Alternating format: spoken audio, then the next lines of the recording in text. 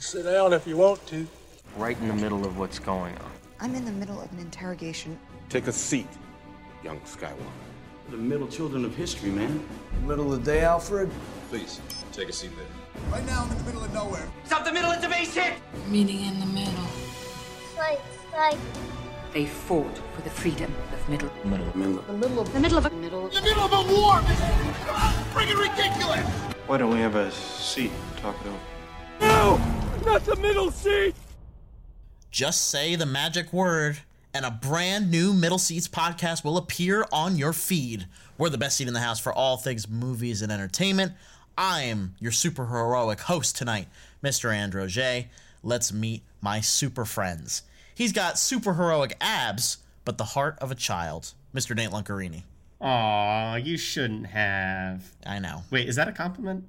I think it is. Yeah. I appreciate it. Cool. Thanks. I mean, do you want to switch? Because I'm assuming mine's worse. Yeah, it's better than the alternative. He's just a child, Mr. Jake Hensler. Actually, that's the most accurate one you've done in the years that we've been doing this. So right. I'll take it. Definitely true. I know. I went for truth, justice, and the American way on this one. If you're just joining us for the first time, the Middle Seats podcast, like I said, is the best seat in the house for all things movies and entertainment. Our show is typically divided into 3 segments. We talk about a general topic that one of the crew pitches, like you're in the lobby of a movie theater, our lobby talk segment. Then we go diving into the world of news and movies and entertainment. And then we go into our feature review of the week of usually the biggest movie that we saw in recent days. This week, it is of the latest DCEU superhero film, Shazam. And we want to remind you that there are time codes in the description below. So if you can't join us for the entire time, no sweat. No, we're pretty chill here on the Middle Seats. You can just join us for a certain discussion. We would love to have you no matter where you're listening. And we thank you for joining us tonight, wherever you may be. Let's move into our lobby talk segment. Let's all go to the lobby. You're in the lobby? What do you look like? I will blow up the block before you can make the lobby. We talk about a lot of movies on this show, but there is one major event not happening in theaters that is coming up on the horizon, and that is Game of Thrones Season 8.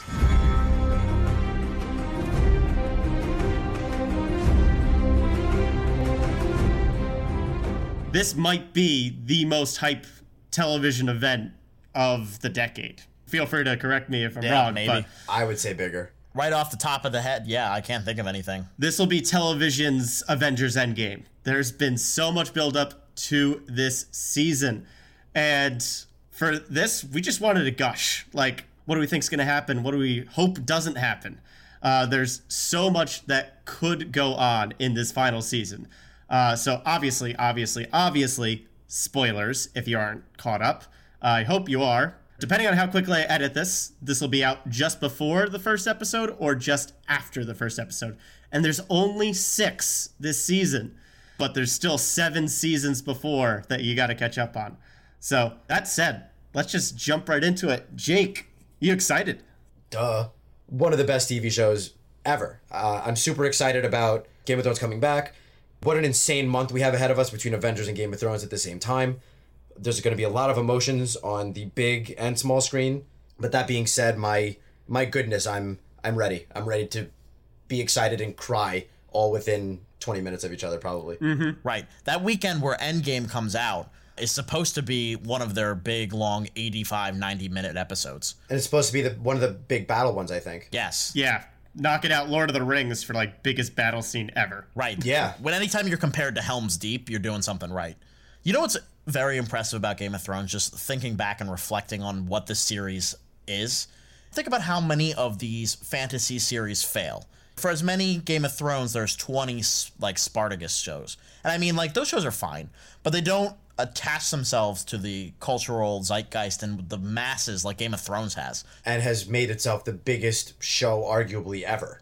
Right. People love it because of how crazy it gets, how many characters there are, how epic it feels every week, and that alongside with the crazy twist that they've obviously shocked audiences with. Yeah, the trauma that they put us through after killing our favorite characters. Absolutely. Right. People love to be surprised, and Game of Thrones consistently surprises you, and that's why we're so hyped. It's because everybody, including people that read the books, they don't have that to hold over us anymore.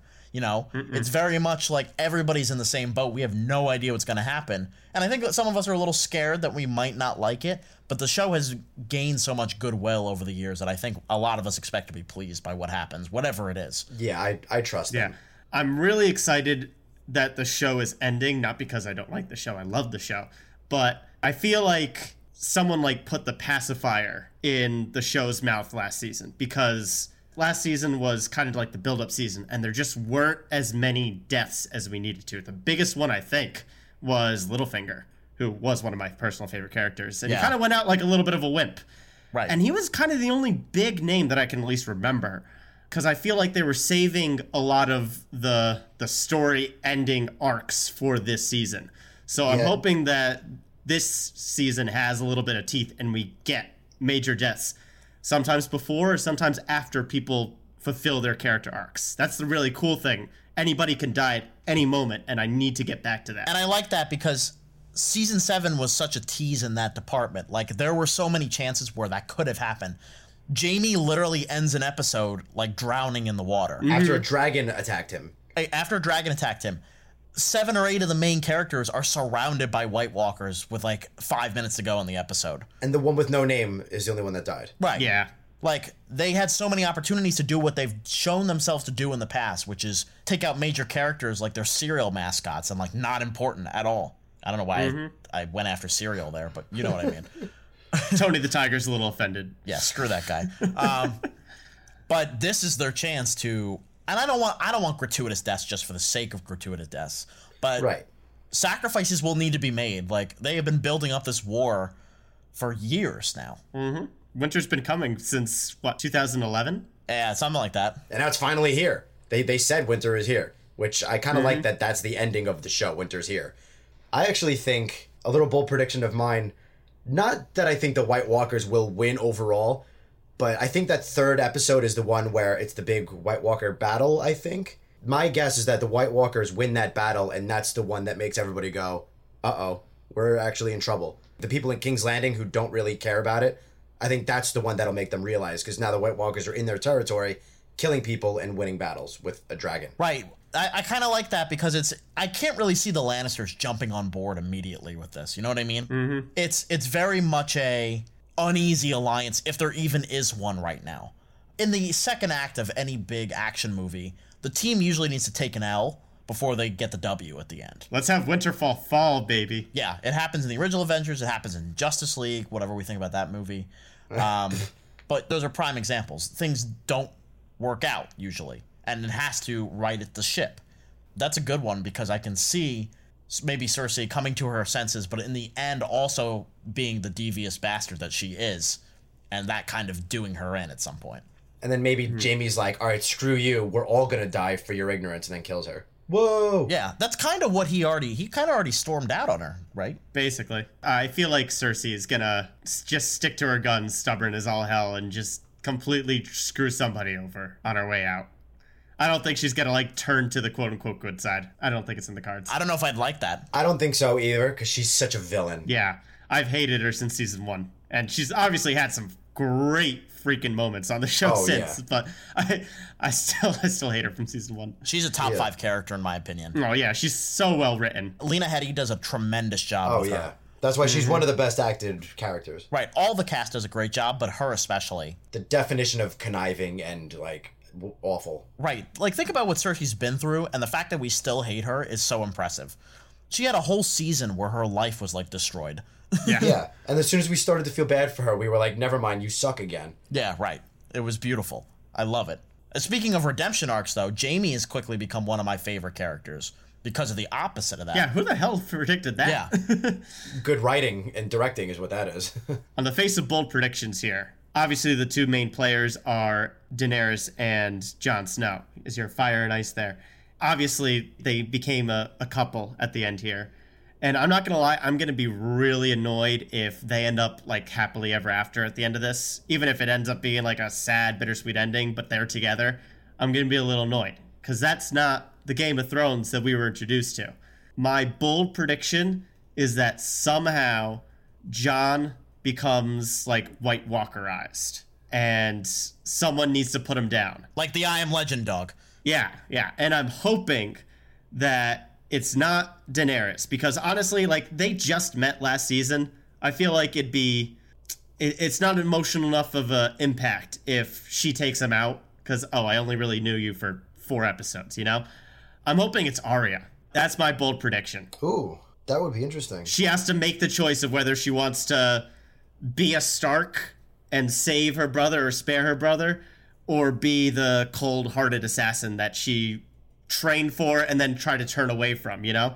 And you know what? That could fit into mine. Maybe the Battle of Winterfell goes so poorly, even Jon loses. Like, that they all crazy. lose. Wow. And that's such a subversion of expectations, because they brought him back from the dead. He's the only character who got brought back from the dead just to die again. Right. That all transitions really well into mine, which is that you expect, because they've been such the source of light in this series, you expect a Stark to survive. Do they kill every single Stark? That would be heartbreaking for the fans, certainly. Right. Like, would that be too much? Ooh. Or alternatively, the Starks become like the next generation of White Walkers, and they kind of do like a, for lack of a better term, like a Matrix Reloaded reset, where there always needs to be some sort of White Walker balance in the North. What if, and this is just this is more allegorical, but what if the Starks by name survive, but they take over King's Landing and they become as cruel and merciless as the Lannisters were? And what if there's this kind of poignant message with power can corrupt anyone?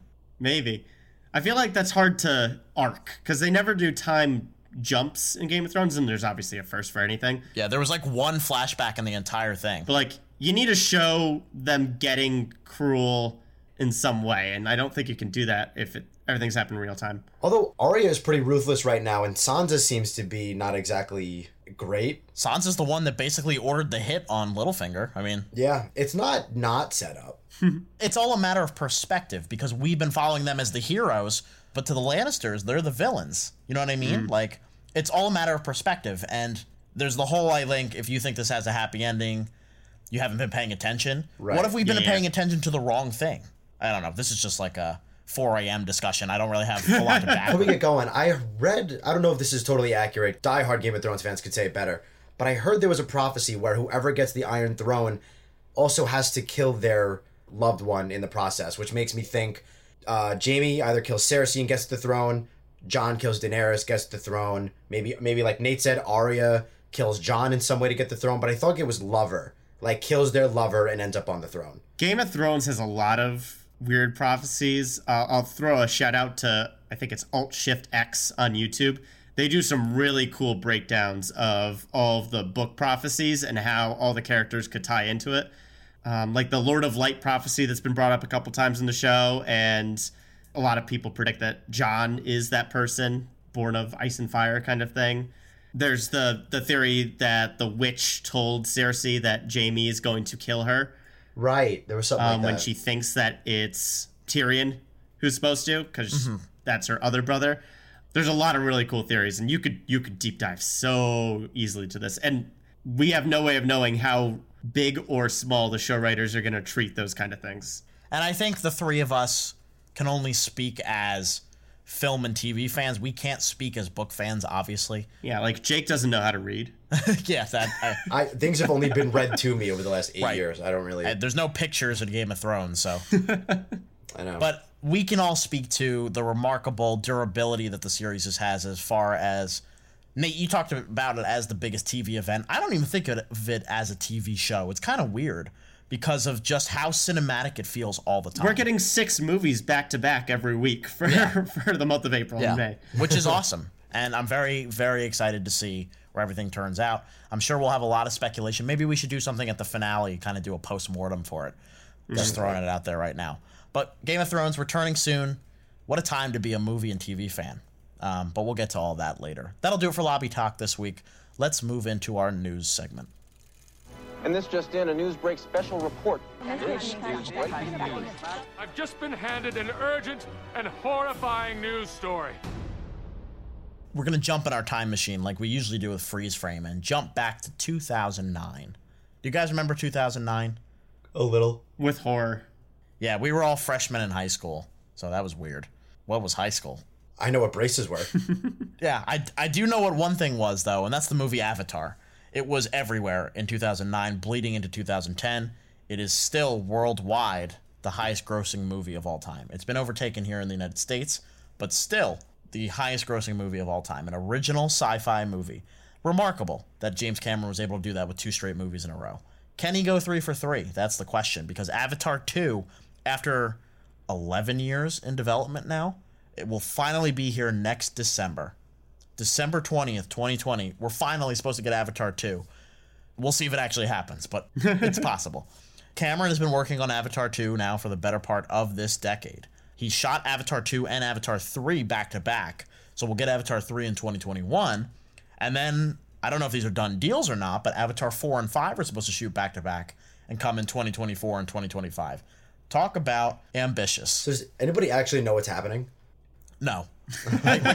No. I liked Avatar. I did. I'm having a problem remembering 2 like memorable scenes from it. Besides the love scene, I guess, where they touch tails. Why is that the only thing you remember? That's the part you remember? Yeah, because that was that was the very memeable part, guys. I got a therapist with your name on it. Anyway, the Avatar movies are about to get a lot more about family, guys, because Vin Diesel has been added to the film. He posted on Instagram him in the mocap studio with James Cameron. He has some kind of role in the Avatar sequel. He'll be joining most of the cast returning. Sam Worthington, who's just been waiting for this movie to happen, I feel like, for the better part of a decade. Yeah. He's been watching his bank account slowly decrease, like, come on, right. come on. Clash of the Titans only worked out a little bit, so he's in, like, the best 3D movie ever and the worst 3D movie ever. Sigourney Weaver is back in some kind of role. Wow. Yeah, I don't know. Zoe Saldana, of course, she's been doing fine. She doesn't need this, but I'm sure she'll take the free paycheck. Kate Winslet joins the cast. Cliff Curtis is in this one. Stephen Lang will somehow be back again. They're just bringing everybody back. It doesn't matter why or how. We're going to tree heaven, I guess? So, guys, I think the question I have, even more than the Vin Diesel news, because this just gives us an excuse to talk about Avatar. How much do you remember it? And are you... I know you don't have a list in front of you, but would this even make your top 10 most anticipated next year? Nate, go ahead. Avatar was cool. Like, we did the whole 3D thing because that was the thing to do, is to see Avatar in 3D. That's when I realized I didn't like 3D. Because I still didn't like the experience. The thing about 3D is that if you aren't looking where the filmmaker wants you to look, everything looks blurry. And that's so distracting to me. Yeah. Anyway, Avatar. I enjoyed it. It was definitely creative, but it also didn't strike me as something that needed world building. Cameron obviously has some direction to go with it, and my speculation is that we'll look at other tribes or something on the planet, like completely different. Maybe we get like an underwater Avatar tribe. Who knows? Just to show off something cool. They have said, real quick, that a lot of Avatar 2 will take place underwater. Oh, well, that's awesome. There you go. My part. Perfect. I totally pulled that out of my bum. What a genius. So I think just visually it'll be cool. But, it was also visually cool, but completely tone deaf story-wise was like that City of 1,000 Planets. What was it? Valerian? Something like that. It was a cool sci-fi project, but it was not a great movie. So if there's anyone to pull it off, it's probably James Cameron. But in terms of excitement, I'm a lukewarm pot of water here. Oh, God. Somebody take the knife out of James Cameron's side, because that was a stab and a half. Ooh, the Valerian cut runs deep, folks. Oh, man. Jake, what about you? Are you going to make a Jupiter Ascending reference? Is that where we're going?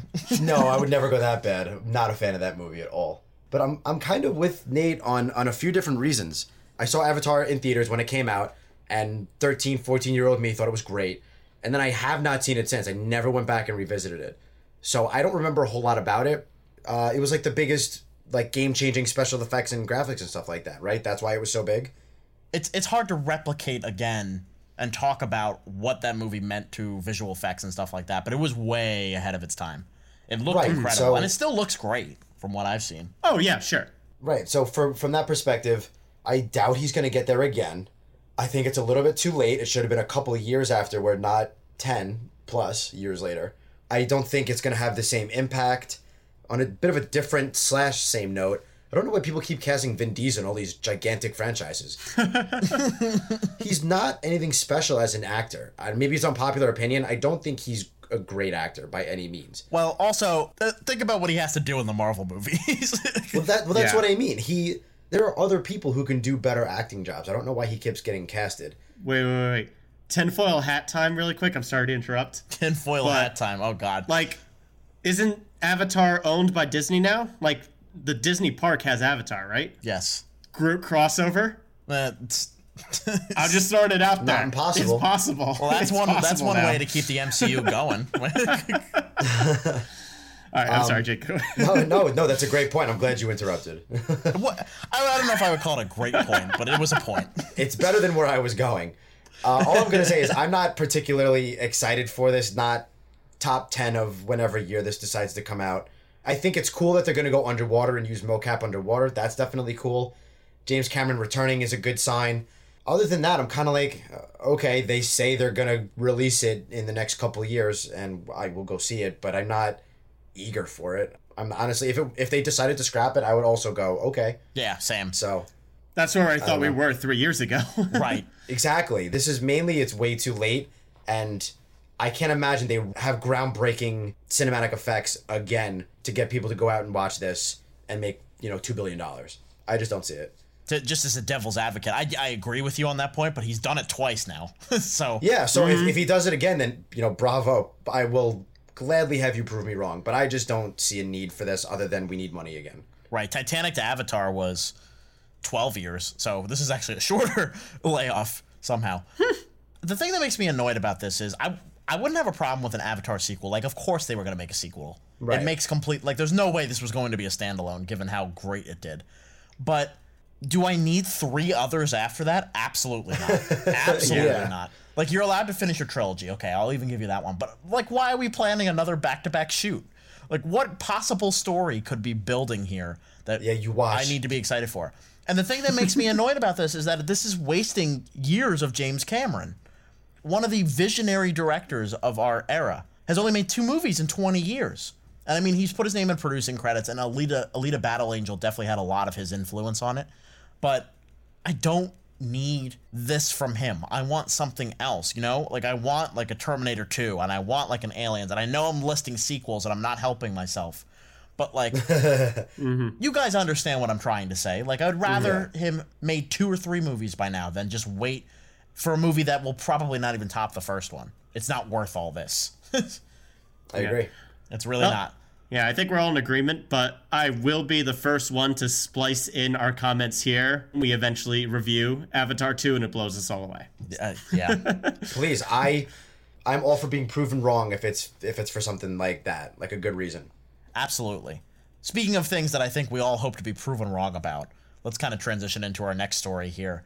Guys, public domain is awesome for movie studios. If you don't know what I'm referring to, Disney owns Marvel. Warner Brothers owns Harry Potter and DC. These are properties that are owned by companies. No other companies can make those movies. Public domain is different. There are some stories throughout history, fairy tales, different classic stories that are just out in the open. Anybody can make a movie about them at any point, any studio. 2 of those public domains that are very popular and have a lot of movies made about them are Alice in Wonderland and The Wizard of Oz. The last time we saw Alice in Wonderland on the big screen was Alice Through the Looking Glass, the not directed by Tim Burton's shockingly sequel to a Tim Burton movie that everybody forgot about until I just said it right now. 2 very popular stories, and we are going to see them cross over because that's allowed. Netflix has hired Anna Klassen, who is a well-regarded writer. She's had scripts on the blacklist before, which are the most attentive, wanted scripts in Hollywood. She is writing Dorothy and Alice, which will follow Dorothy Gale as she's sent to a home for girls experiencing troubling nightmares, where she meets Alice, who I guess is also experiencing troubling nightmares. Right. Oh, no. Right off the bat, that's all I got for you, Jake. Run with that. Yeah, so what do we talk about now? It's just, it sounds ridiculous. They're going to cross over Alice in Wonderland and The Wizard of Oz, which, I don't know. I guess they both took too much LSD in their prime, and now they're in a home. I don't really know where to go with this either. All right. I'll be the crazy tinfoil hat guy for this whole episode, I think. Oh my God. How many tinfoil hats do you have? He's got it prepared. Hear me out. Hear me out. You have the 4 witches in The Wizard of Oz, north, south, east, west, right? And then you have your queen in Alice in Wonderland, where you have the Queen of Hearts. What if there's also queens of the other suits of cards? Spades, diamonds, hearts, and clubs. What if there's like some weird mastermind nightmare guy who shows people different realities, but they all end up being the same characters? And like the Wicked Witch of the West is the Queen of Hearts, and the 2 main characters are just seeing different realities and they all converge. Nate, when's the last time you've slept? It might have been a little bit less than I should have. Are you sweating? He's sweating, folks. You can't see it, but it's a fever dream. We're all bugging today. The 3 of us all have something off today.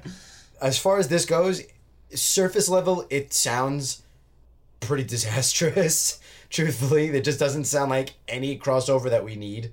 The Alice in Wonderland movies haven't worked in a long time. The only Wizard of Oz that worked was the original. What makes us think that crossing them over is going to work? Even if you got a great screenwriter, plenty of great screenwriters fail. And Netflix originals are kind of hit and miss also. A lot of their original TV shows work. Not all of their original movies work. I'll push back a little bit, Jake. I feel like this could work, and I'd appreciate this type of project being worked on as opposed to, say, another Robin Hood origin story, you know? I agree with you there. They're just rehashing the same story over and over again. This is at least a very novel concept. Y'all are hypocrites. You don't watch any of those. I have to sit through them. Well, when they get a 12 on Metascore and a 2 on Rotten Tomatoes, you're right. I sit them out. And I put my hands together and go, Yeah, Andrew's like, I love pain, and goes to see it. It keeps me alive. Yeah. You know what this sounds like to me? Well, I don't know why I'm thinking of this, but this sounds like fairy tale version of New Mutants. like a movie that can't even get released right now. Like characters locked up together. You know what it sounds like? Guys, it sounds like Sucker Punch. I was just about to bring that up if you didn't. Yo. I saw where your brain was firing there. Yo, I can't do this, guys. I can't do another one. Imagine he directs this. Zack Snyder is he, for those not informed. Oh, God. All right, we're moving on before more bad ideas are said on mic. Speaking of things we thought were bad ideas, but might actually be a good idea. You never know. We'll talk about it. You don't know our lives. Here is the trailer for Warner Brothers' Joker. My mother always tells me to smile and put on a happy face. Is it just me? Or is it getting crazier out there? Smile, though your heart is aching. Smile. Find that life is still worthwhile. Gotham's lost its way. I used to think that my life was a tragedy, but now I realize it's a comedy. If you just smile. That was a snippet of the trailer of Joker, directed by Todd Phillips, who, of course, did the Hangover trilogy, Old School, War Dogs. Definitely a very different change of pace for him. Stars Joaquin Phoenix as a guy named Arthur, who, throughout time, kind of grows into being the clown prince that we all know and love that will eventually fight Batman one day. It's a Joker origin story, basically, which, when you say it like that, doesn't sound very appealing. But this movie also has Robert De Niro. It's executive produced by Martin Scorsese. It has Domino, Zazie Beetz from Deadpool 2. She's in this.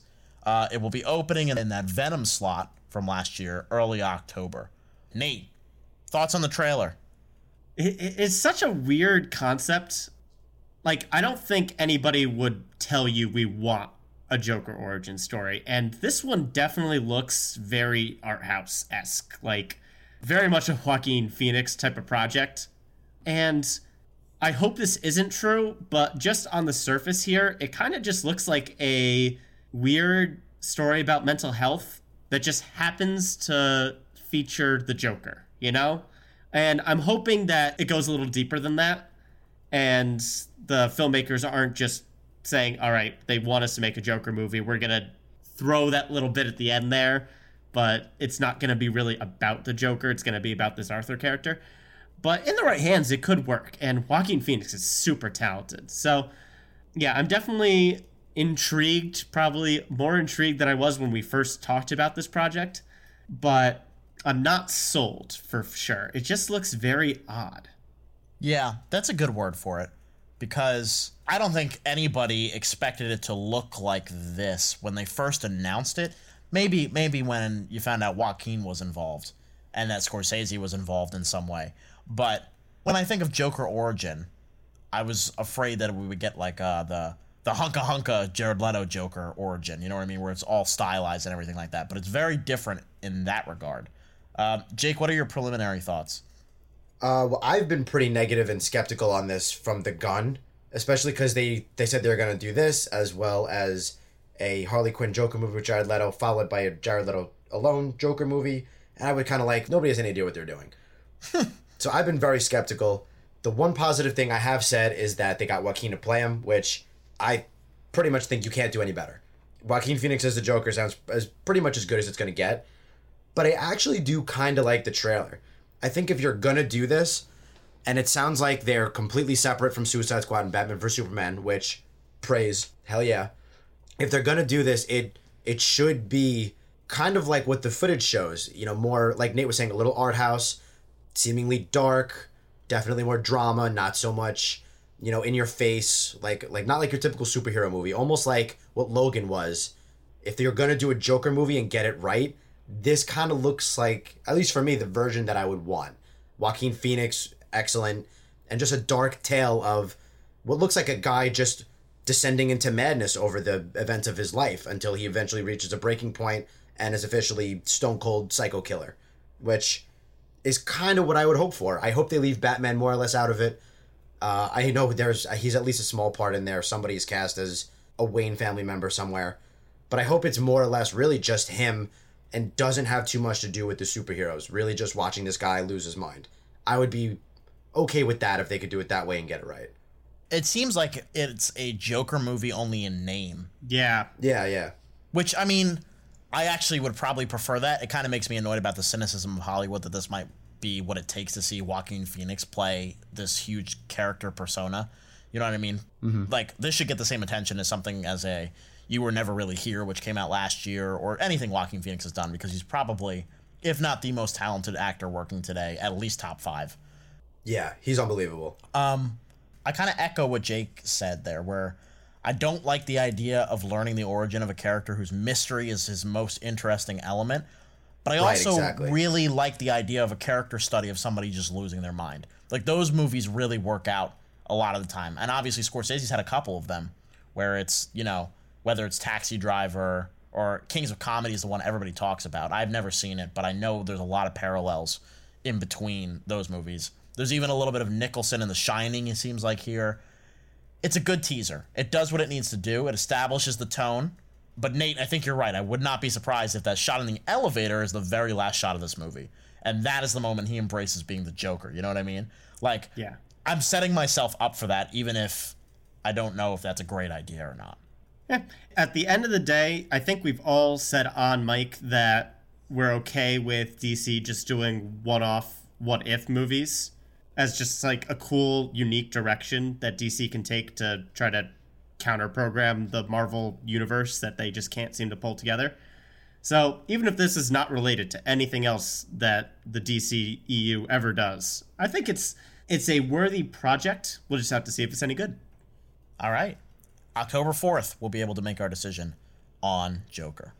That'll do it for our news segment tonight. Let's move into another DC property. Let's talk about Shazam.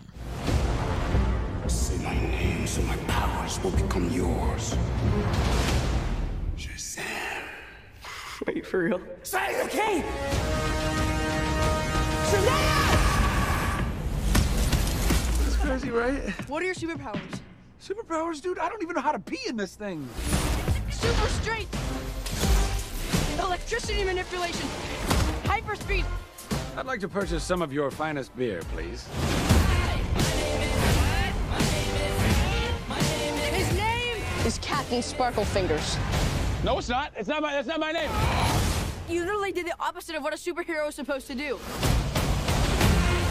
How old are you? Basically 15. Dude, did you see that? Yeah, you electrocuted a bus and almost killed these people. And then I caught it!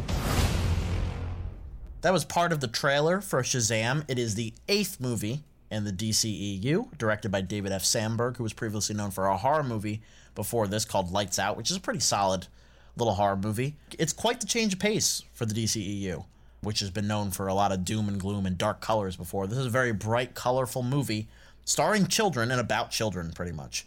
It stars Asher Angel, who was a Disney Channel star before this. He plays Billy Batson.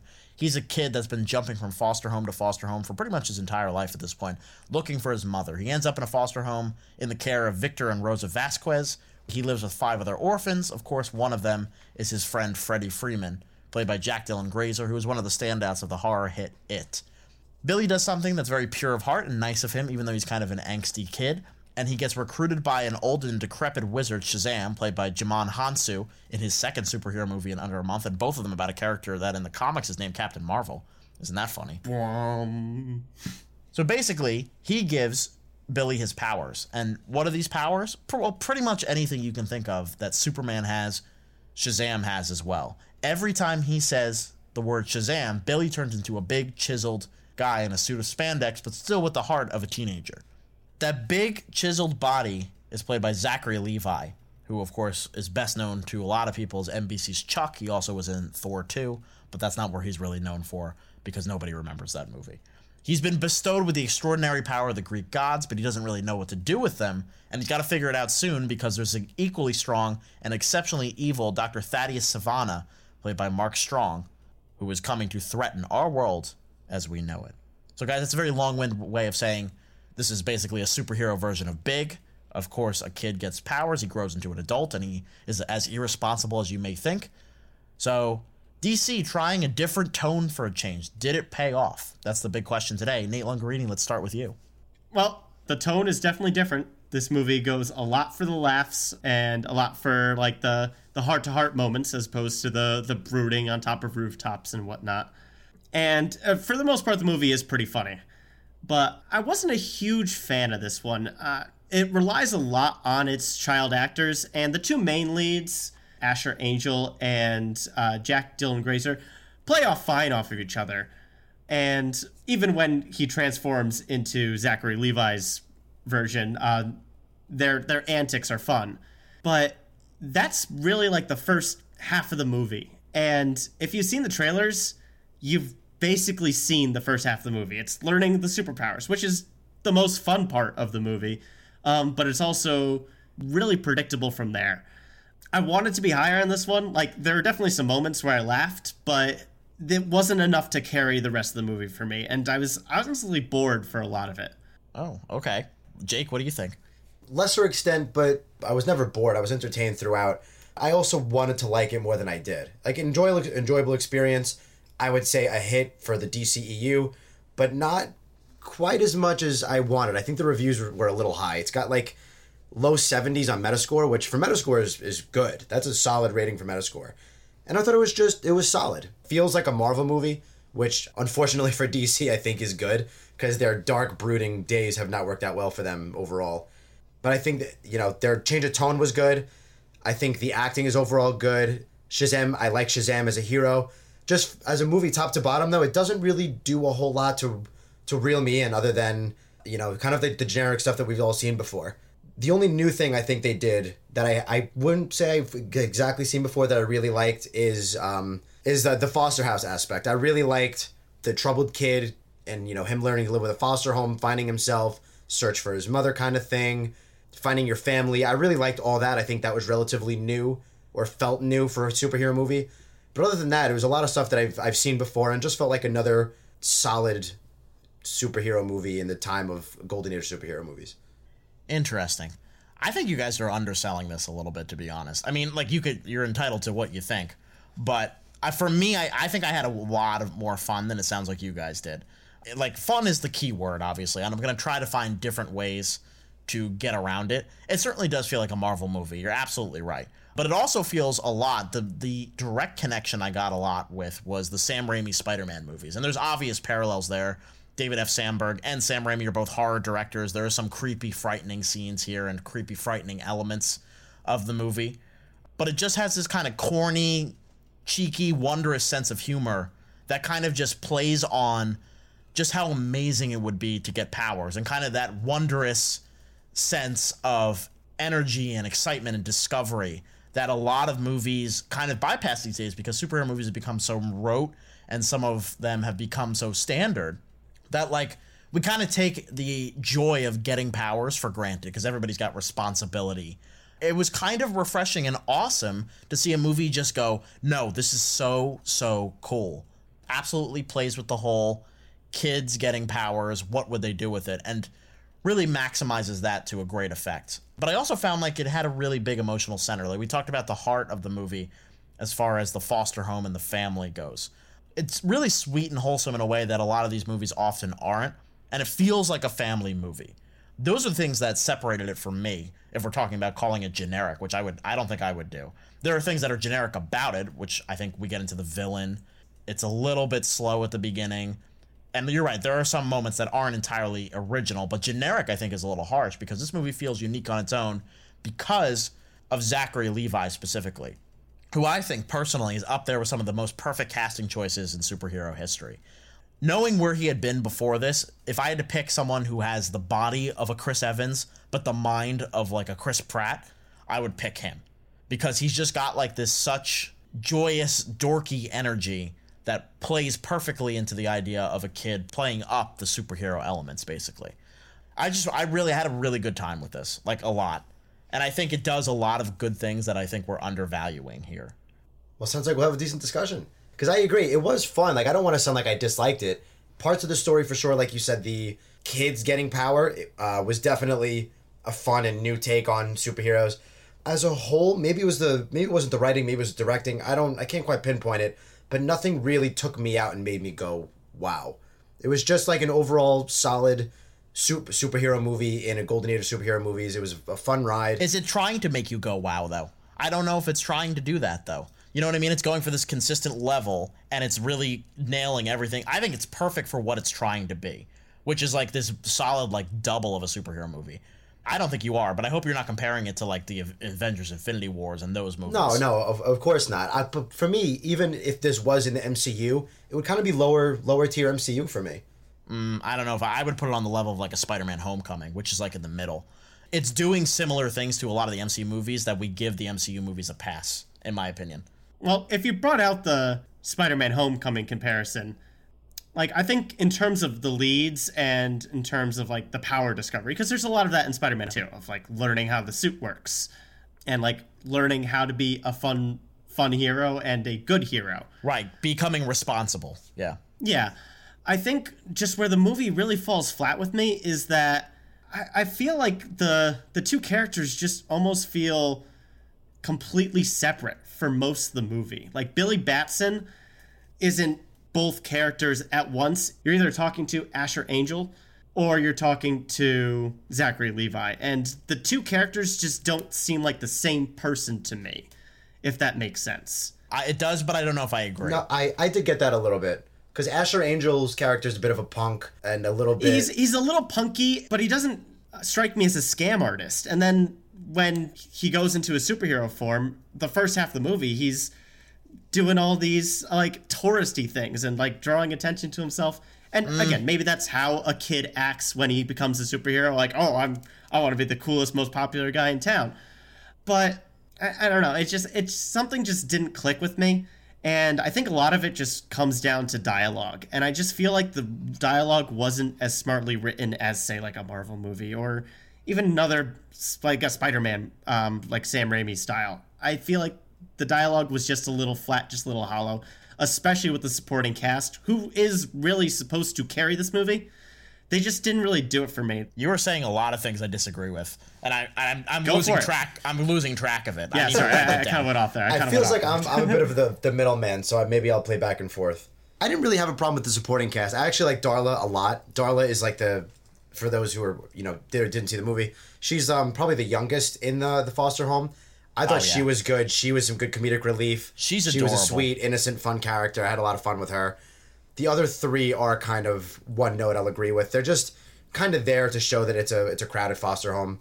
Mm-hmm. And also, actually, for me, a bit of a side note, Andrew has like cardinal movie sins, but right now I have one, Shazam has it. It's overdoing the bullying thing.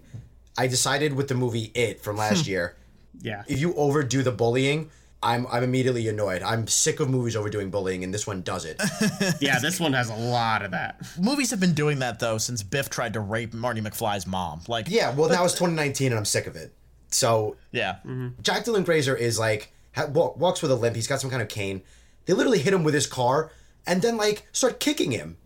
I'm like, no, absolutely, completely ridiculous, and I will not buy this. Yeah, where's the faculty? So I hated all of that stuff. That stuff always makes me annoyed in movies.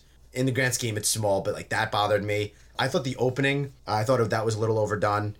And then I kind of go back and forth with the demon part of the villain. Sometimes I really liked it, and sometimes I thought it was too much. He was kind of inconsistent because he was either like super powerful and super evil, or right. And it's another movie wasting a decent Mark Strong performance, which is what's new. Yeah. Every time he's the focus, it comes to a screeching halt.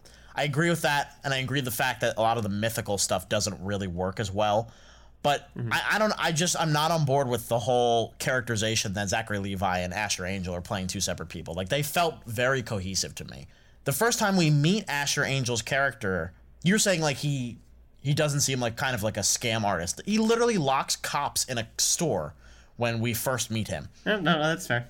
He's a very flashy personality, and the reason he seems so angsty, it's an act to me. The Shazam character is like it's an evolution of who he wants to be, but who he isn't, if that makes sense. It's the whole unbridled enthusiasm brought to life, as opposed to this angsty personality who has a lot of like heavy stuff that he's going through. You know what I mean? It's his like escape from that. That's definitely true and a good point, but then I think I needed a little more of him being upbeat after finding out that he has powers. Because it feels like he goes back to the same angsty kid without powers every time he's him. Like, when he's not Shazam, when he's not Zachary Levi, he kind of goes back to the same role of maybe it is a mask, maybe it is a fake kind of identity, but then I need a little bit more of a transition after he receives powers. Yeah. Like, at the end of the day, that's a mild criticism of me. I'm much more interested in what you have to say about the side characters. All the non-main orphans in the foster house for me seemed very one note.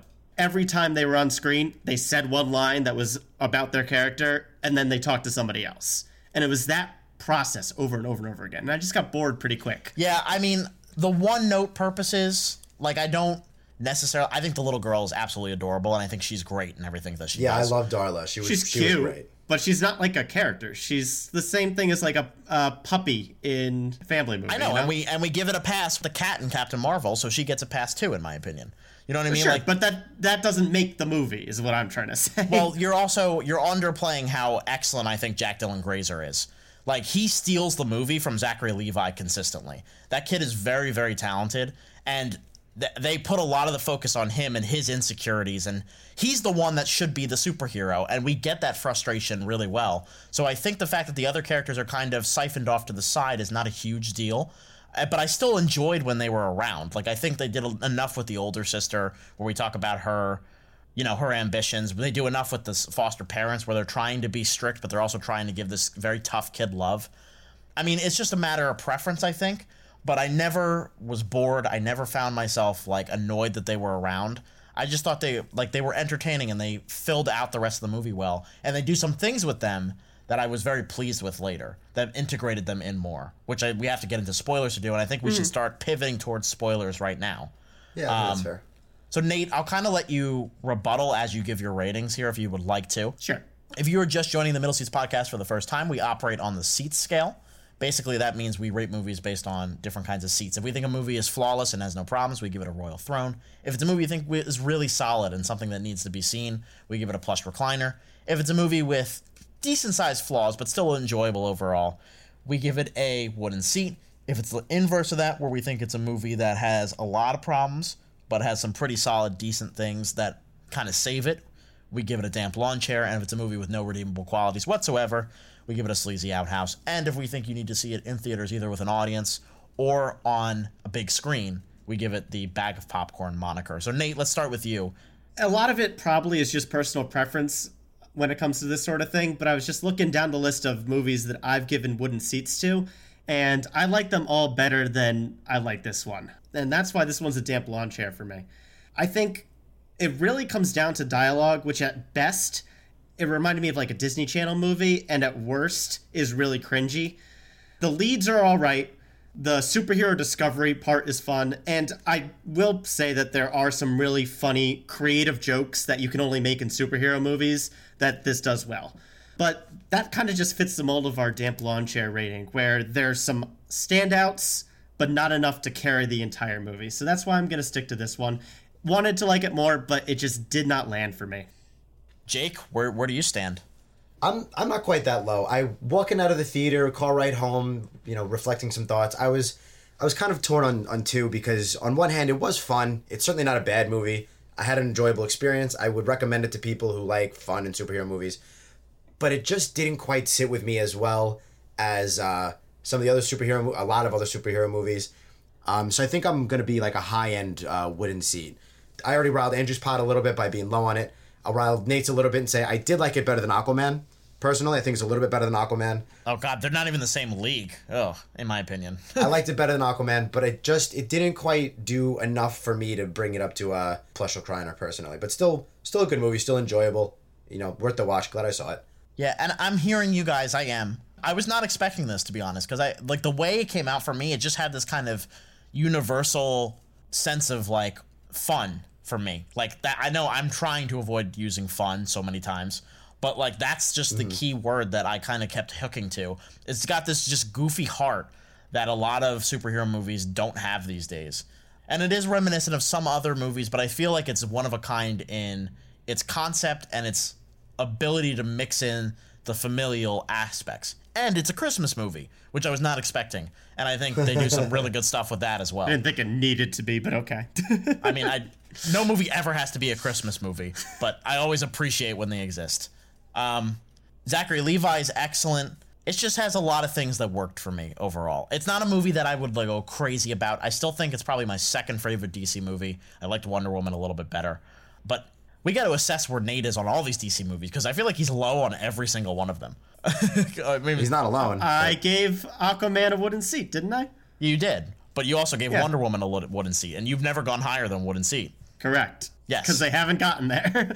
But I disagree. I would give this a plush recliner, in my opinion. I think it is a bag of popcorn, because if you see it with a really good audience like I did, they were having a great time, and they kind of made my mood better, too, a little bit. I mean, that always can play a role in it, but I think there's enough here that made it work on its own to more than recommend it. So we have quite the scale of stuff here. Good. We rarely have this. But the critics agree with me, guys. Just kidding. Let's go into our spoiler section. If you have not seen Shazam, please tune out now. If you have seen Shazam, please join us. Whoa! Oh, spoiler alert. Spoiler alert! Spoiler alert! Excuse me, spoiler alert! So guys, we'll start with something that I think all of us agree on, which is that, I mean, with a lot of these superhero movies these days, it's kind of rare that we have a villain that we go, wow, that was amazing. And usually it's for good reason. In my opinion, it's for good reason here, because it gives more times to Shazam to develop him and make him interesting and fun. But there's not really a lot going on with the Doctor here. Even though they devote the beginning of the movie to him, which I was very surprised by. It was a very dark, cold open. Right. I did not expect car flipping over, people dying, first act, even though they didn't die, to be fair, but it obviously looked like it was. Yeah, the Sam Raimi influences, that's what I'm talking about there. That scene and the scene where he goes and like kills his brother and throws him out the window and then summons like the 7 deadly sins. That took me off guard. I was like, this is suddenly dark for this kind of movie. Just the way it's shot and stuff totally reminded me of the hospital scene from Spider-Man 2. Yeah, me too. That's exactly what I thought of. And again, David Sandberg has his background in horror, so I'm glad he was able to use that a little bit here. But overall, I don't think it was really written that well. We understand his motivation, but it's just kind of flat. It just didn't really work. It was so disappointing for me because there's so many threads to connect to the rest of the characters. Like, obviously, big final battle is Shazam kind of realizes that Envy's the one that's stuck inside of him. And isn't that a great parallel to Jack Dylan Grazer's character? Because he was envious of Shazam? That's true. I didn't think of that. Like, that's a cool thread there. And, like, he was so evil during his introduction scenes that when he just kind of, like, does the standard bad guy thing of, oh, I'm going to have your family hostage for a second, but I'm not actually going to hurt them or anything. Like, it just seemed like a complete flip. And maybe they could have scripted it as, like, he was abused as a kid, so he didn't want to hurt other kids kind of thing. But he never does that. He's just generic bad guy. There was a lot of potential there, even if they didn't need to develop it. Like, they didn't need to go full Thanos on this guy and make him a main character. But just make him a little more interesting. He was just generic bad guy. Yeah, you're not going to get an argument out of me on that one. Like, Mark Strong's doing his best, but not much going on. Mm-hmm. Yeah, Mark Strong is a good actor, and I was excited to see him in this movie. But they don't really do a whole lot with him or for him. He's just kind of, I have a really dark past, and I was just told I'm not good enough, therefore I will show you that I'm good enough through evil ways.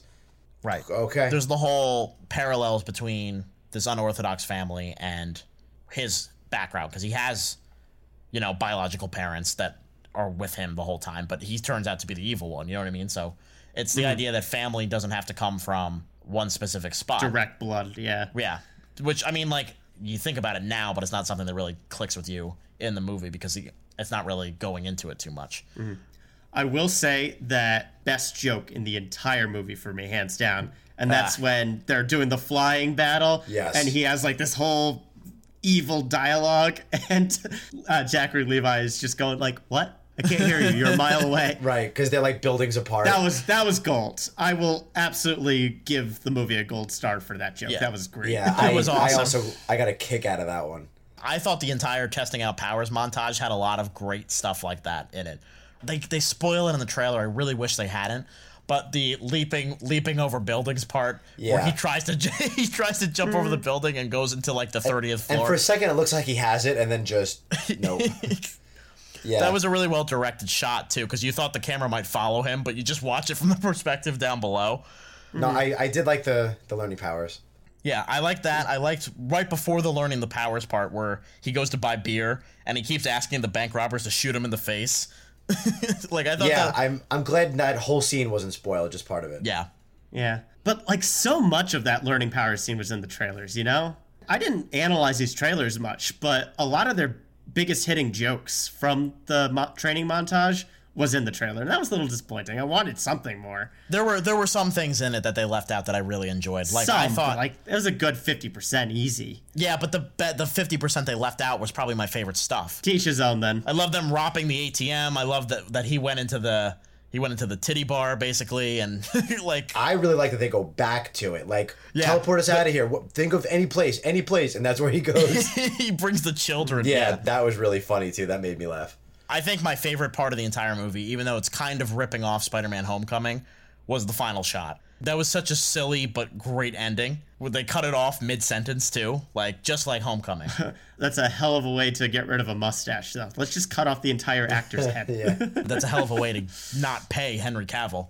Yeah, exactly. There's zero shot that was him. Mm-hmm. I think where I really fell off the movie was the midsection when Zach Dylan Grazer's character and Asher Angel's character have their falling out.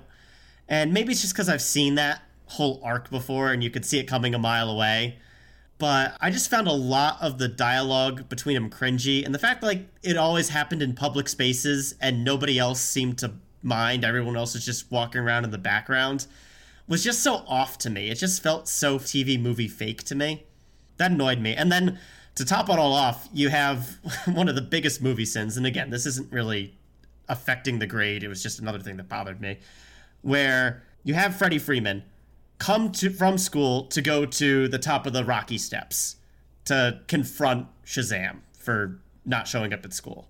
And then the whole bus thing happens, and somehow this one-legged, crippled kid makes it all the way over to the highway where the bus happens. And they fight again in the span of 10 minutes. And then the bad guy shows up, and they fly all the way over Chicago. And somehow Freddie Freeman shows up at the mall that they land in again to confront Shazam again. I feel like that's just lazy writing, in my opinion. Like, oh, we gotta keep the plot moving because we got to get a whole third act to get to. So let's just rapid fire move this plot along and fall out, get together, fight. I'll give you the mall one. Yeah, the mall one makes sense. I get that one. I don't agree about the other one because I think there has been a little bit more time passed.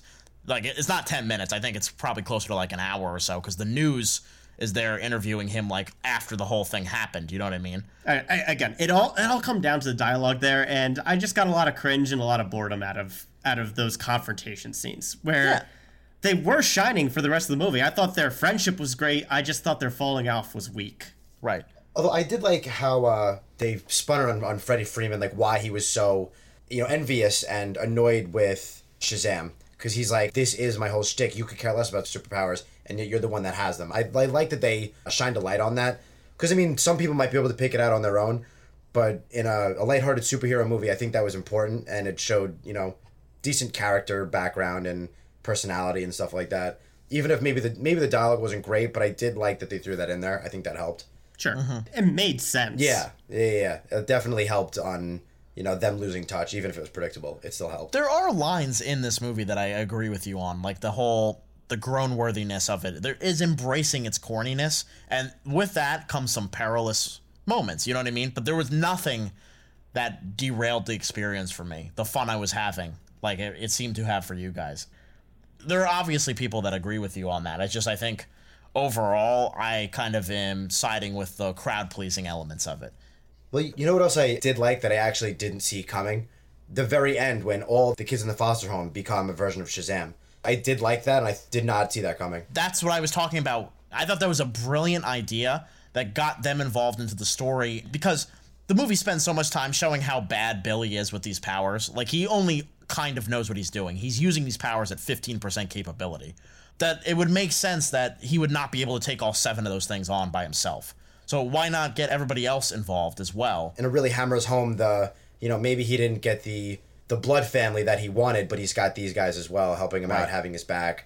And then giving them their screen time or their dues, I guess. I really like that whole incorporation of them at the end. I thought that was a really good idea. Right, because it looks like the movie's not building to that, and I was ready to feel underwhelmed by what it was going to give me. But then they kind of turn that around and bring that into it, and that worked really well. And there's some fun cameos in there, too. Right. 1 or 2 people I recognized, yeah. Right, exactly. Mm-hmm. It was a nice surprise. I did not expect them to bring out the Shazam family. I think that is the official name from the comics. Yeah. Like, the whole thing going into it, in the back of my head, I'm like, why is the family still here fighting with the bad guy? They kept them around for a while. I'm glad there was a payoff to keeping them around that long. But I was starting to get like a little annoyed in the back of my head. Like, you guys aren't helping anymore. You're just bodies that these demons are going after. So good on them for at least having the payoff there. And then an unexpected one too. But again, like once you get to that point, every single one just has like their one line of, oh, this is my superpower that's vaguely related to my character quirk that I introduced for the first act of the movie. And that was it. I kind of just wish we weren't fighting generic CGI monsters. Yeah, I think, like, the 7 Deadly Sins was an interesting idea, but I think the execution could have been better. Like I said, a lot of the mythology stuff didn't work for me as far as that goes. Yeah, like, it's very, very mythologically good versus evil, which in some cases works. Here, it didn't work all the time. Some points worked, and some points I was like, ugh. Yeah, there was one joke at the end there where Shazam, like, makes a joke, oh, yeah, I thought Lust was going to be a lot hotter, as he was, like, labeling all the deadly sins. Like, right, that was pretty fine good. Joke, but, like, we never even, like, saw each of the creatures individually, so I couldn't even tell you which one Lust was. Yeah, I kind of wish they gave that more time. They're just CGI monsters, yeah. Yeah, they're CGI blobs. You never see them for a full frame to, like, really look at them, and you always see them in the dark. Right. I wonder what that harkens back to, When they established that, I thought they were going to do more... Like, Envy was the one inside Mark Strong's character the whole time. I thought they were going to do a little bit more of that. Like, maybe make it clear that, Darla, when she turns into a Shazam, she takes out a specific one. Shazam himself takes out a specific one. Like, that's just what I thought off the top of my head. But I thought they were going to do more in-depth Deadly Sins. And they just turned out to be regular, like, ghost monsters, I guess. All right, guys. It's time for me to say the magic words. We need to wrap up here. Jake, why don't you give your final thoughts since you were kind of on a roll? I thought it was overall a solid movie. Like, it wasn't bad. It's still worth seeing, worth the experience. Part of me says spoiled, but even then, it's just not as good as a lot of the other superhero movies we're getting nowadays. Still good, better than the average DC movie, but I thought I would like it more than I did, truthfully. Just overall solid movie, but just nothing here that really made me go wow or really impressed me. Yeah, sure, there you go. Nate? Yeah, I'm sticking to my damp lawn chair rating. I've definitely given out damp lawn chairs to movies I didn't like, and this one might be like closer to Wooden Seat in that regard. There's just something missing that I didn't connect with on this one. I think a lot of it has to do with just the acting and the dependence on the child actors that just felt so one note to me. And I wish the movie wasn't as predictable as it was. Like, I saw the whole arc as it was happening, and I wasn't excited throughout the entire experience, which is a shame because I think there's potential here, and I'll look forward to more movies of this caliber. But I will just throw my one little dig here that it's very telling to me that the best DC movies have been the one that copied the Marvel formula in terms of humor and heart. So, steps in the right direction, but I'm still not on board on the DCEU train. Steps on the right direction, except it took a step back in rating. Nice. I never said I was consistent. For me, this is a very good step for them. There's irony in the fact that I'm saying this when we're basically talking about how this movie copies Marvel's formulas and they got to it too late. But at the same time, this movie works uniquely on its own by kind of building familial niche. You know what I mean? It's about family. Asher Angel's getting kind of outacted by Jack Dylan Grazer and Zachary Levi, but there's a couple of key scenes that requires him to play up the kind of foster child angle, and he does a pretty good job with that. I love the supporting cast around him. It's just a lot of fun. There's a lot of inspiration from Big, including direct references to it. It feels like Goonies. It feels like Ferris Bueller. It's all the superhero versions of those movies. And I think if you approach it like that and you're just looking for the base level version of that, it fulfills its role perfectly. I had a really good time with it. I think you will too. That will do it here for our review of Shazam. Before we go, Nate Longarini, where can they find us on the internet? Alrighty, here's how you can get in touch with us. Please like, comment, and subscribe to our YouTube channel, The Middle Seats. You can also listen to us on the go on all your podcast platforms, including SoundCloud, iTunes, Stitcher, and Spotify. For questions, comments, and updates on the show, keep an eye on our Facebook, Instagram, and Twitter, all at The Middle Seats. And if you like what you hear and you want to see more content, let us know and spread the word. It's the big one, guys. We're approaching it. We're going to be talking about Avengers Endgame coming very soon, so keep your eyes out for that. Of course, we'll probably have some Game of Thrones talk in the future. Please let us know what you think of the show. We're very much loving your feedback and loving the fact that people are listening to us. That'll do it here on the Middle Seats podcast. For Nate Longarini and Jay Kensler, I'm Andrew Auger. Keep that seat warm, everyone. We'll be back soon.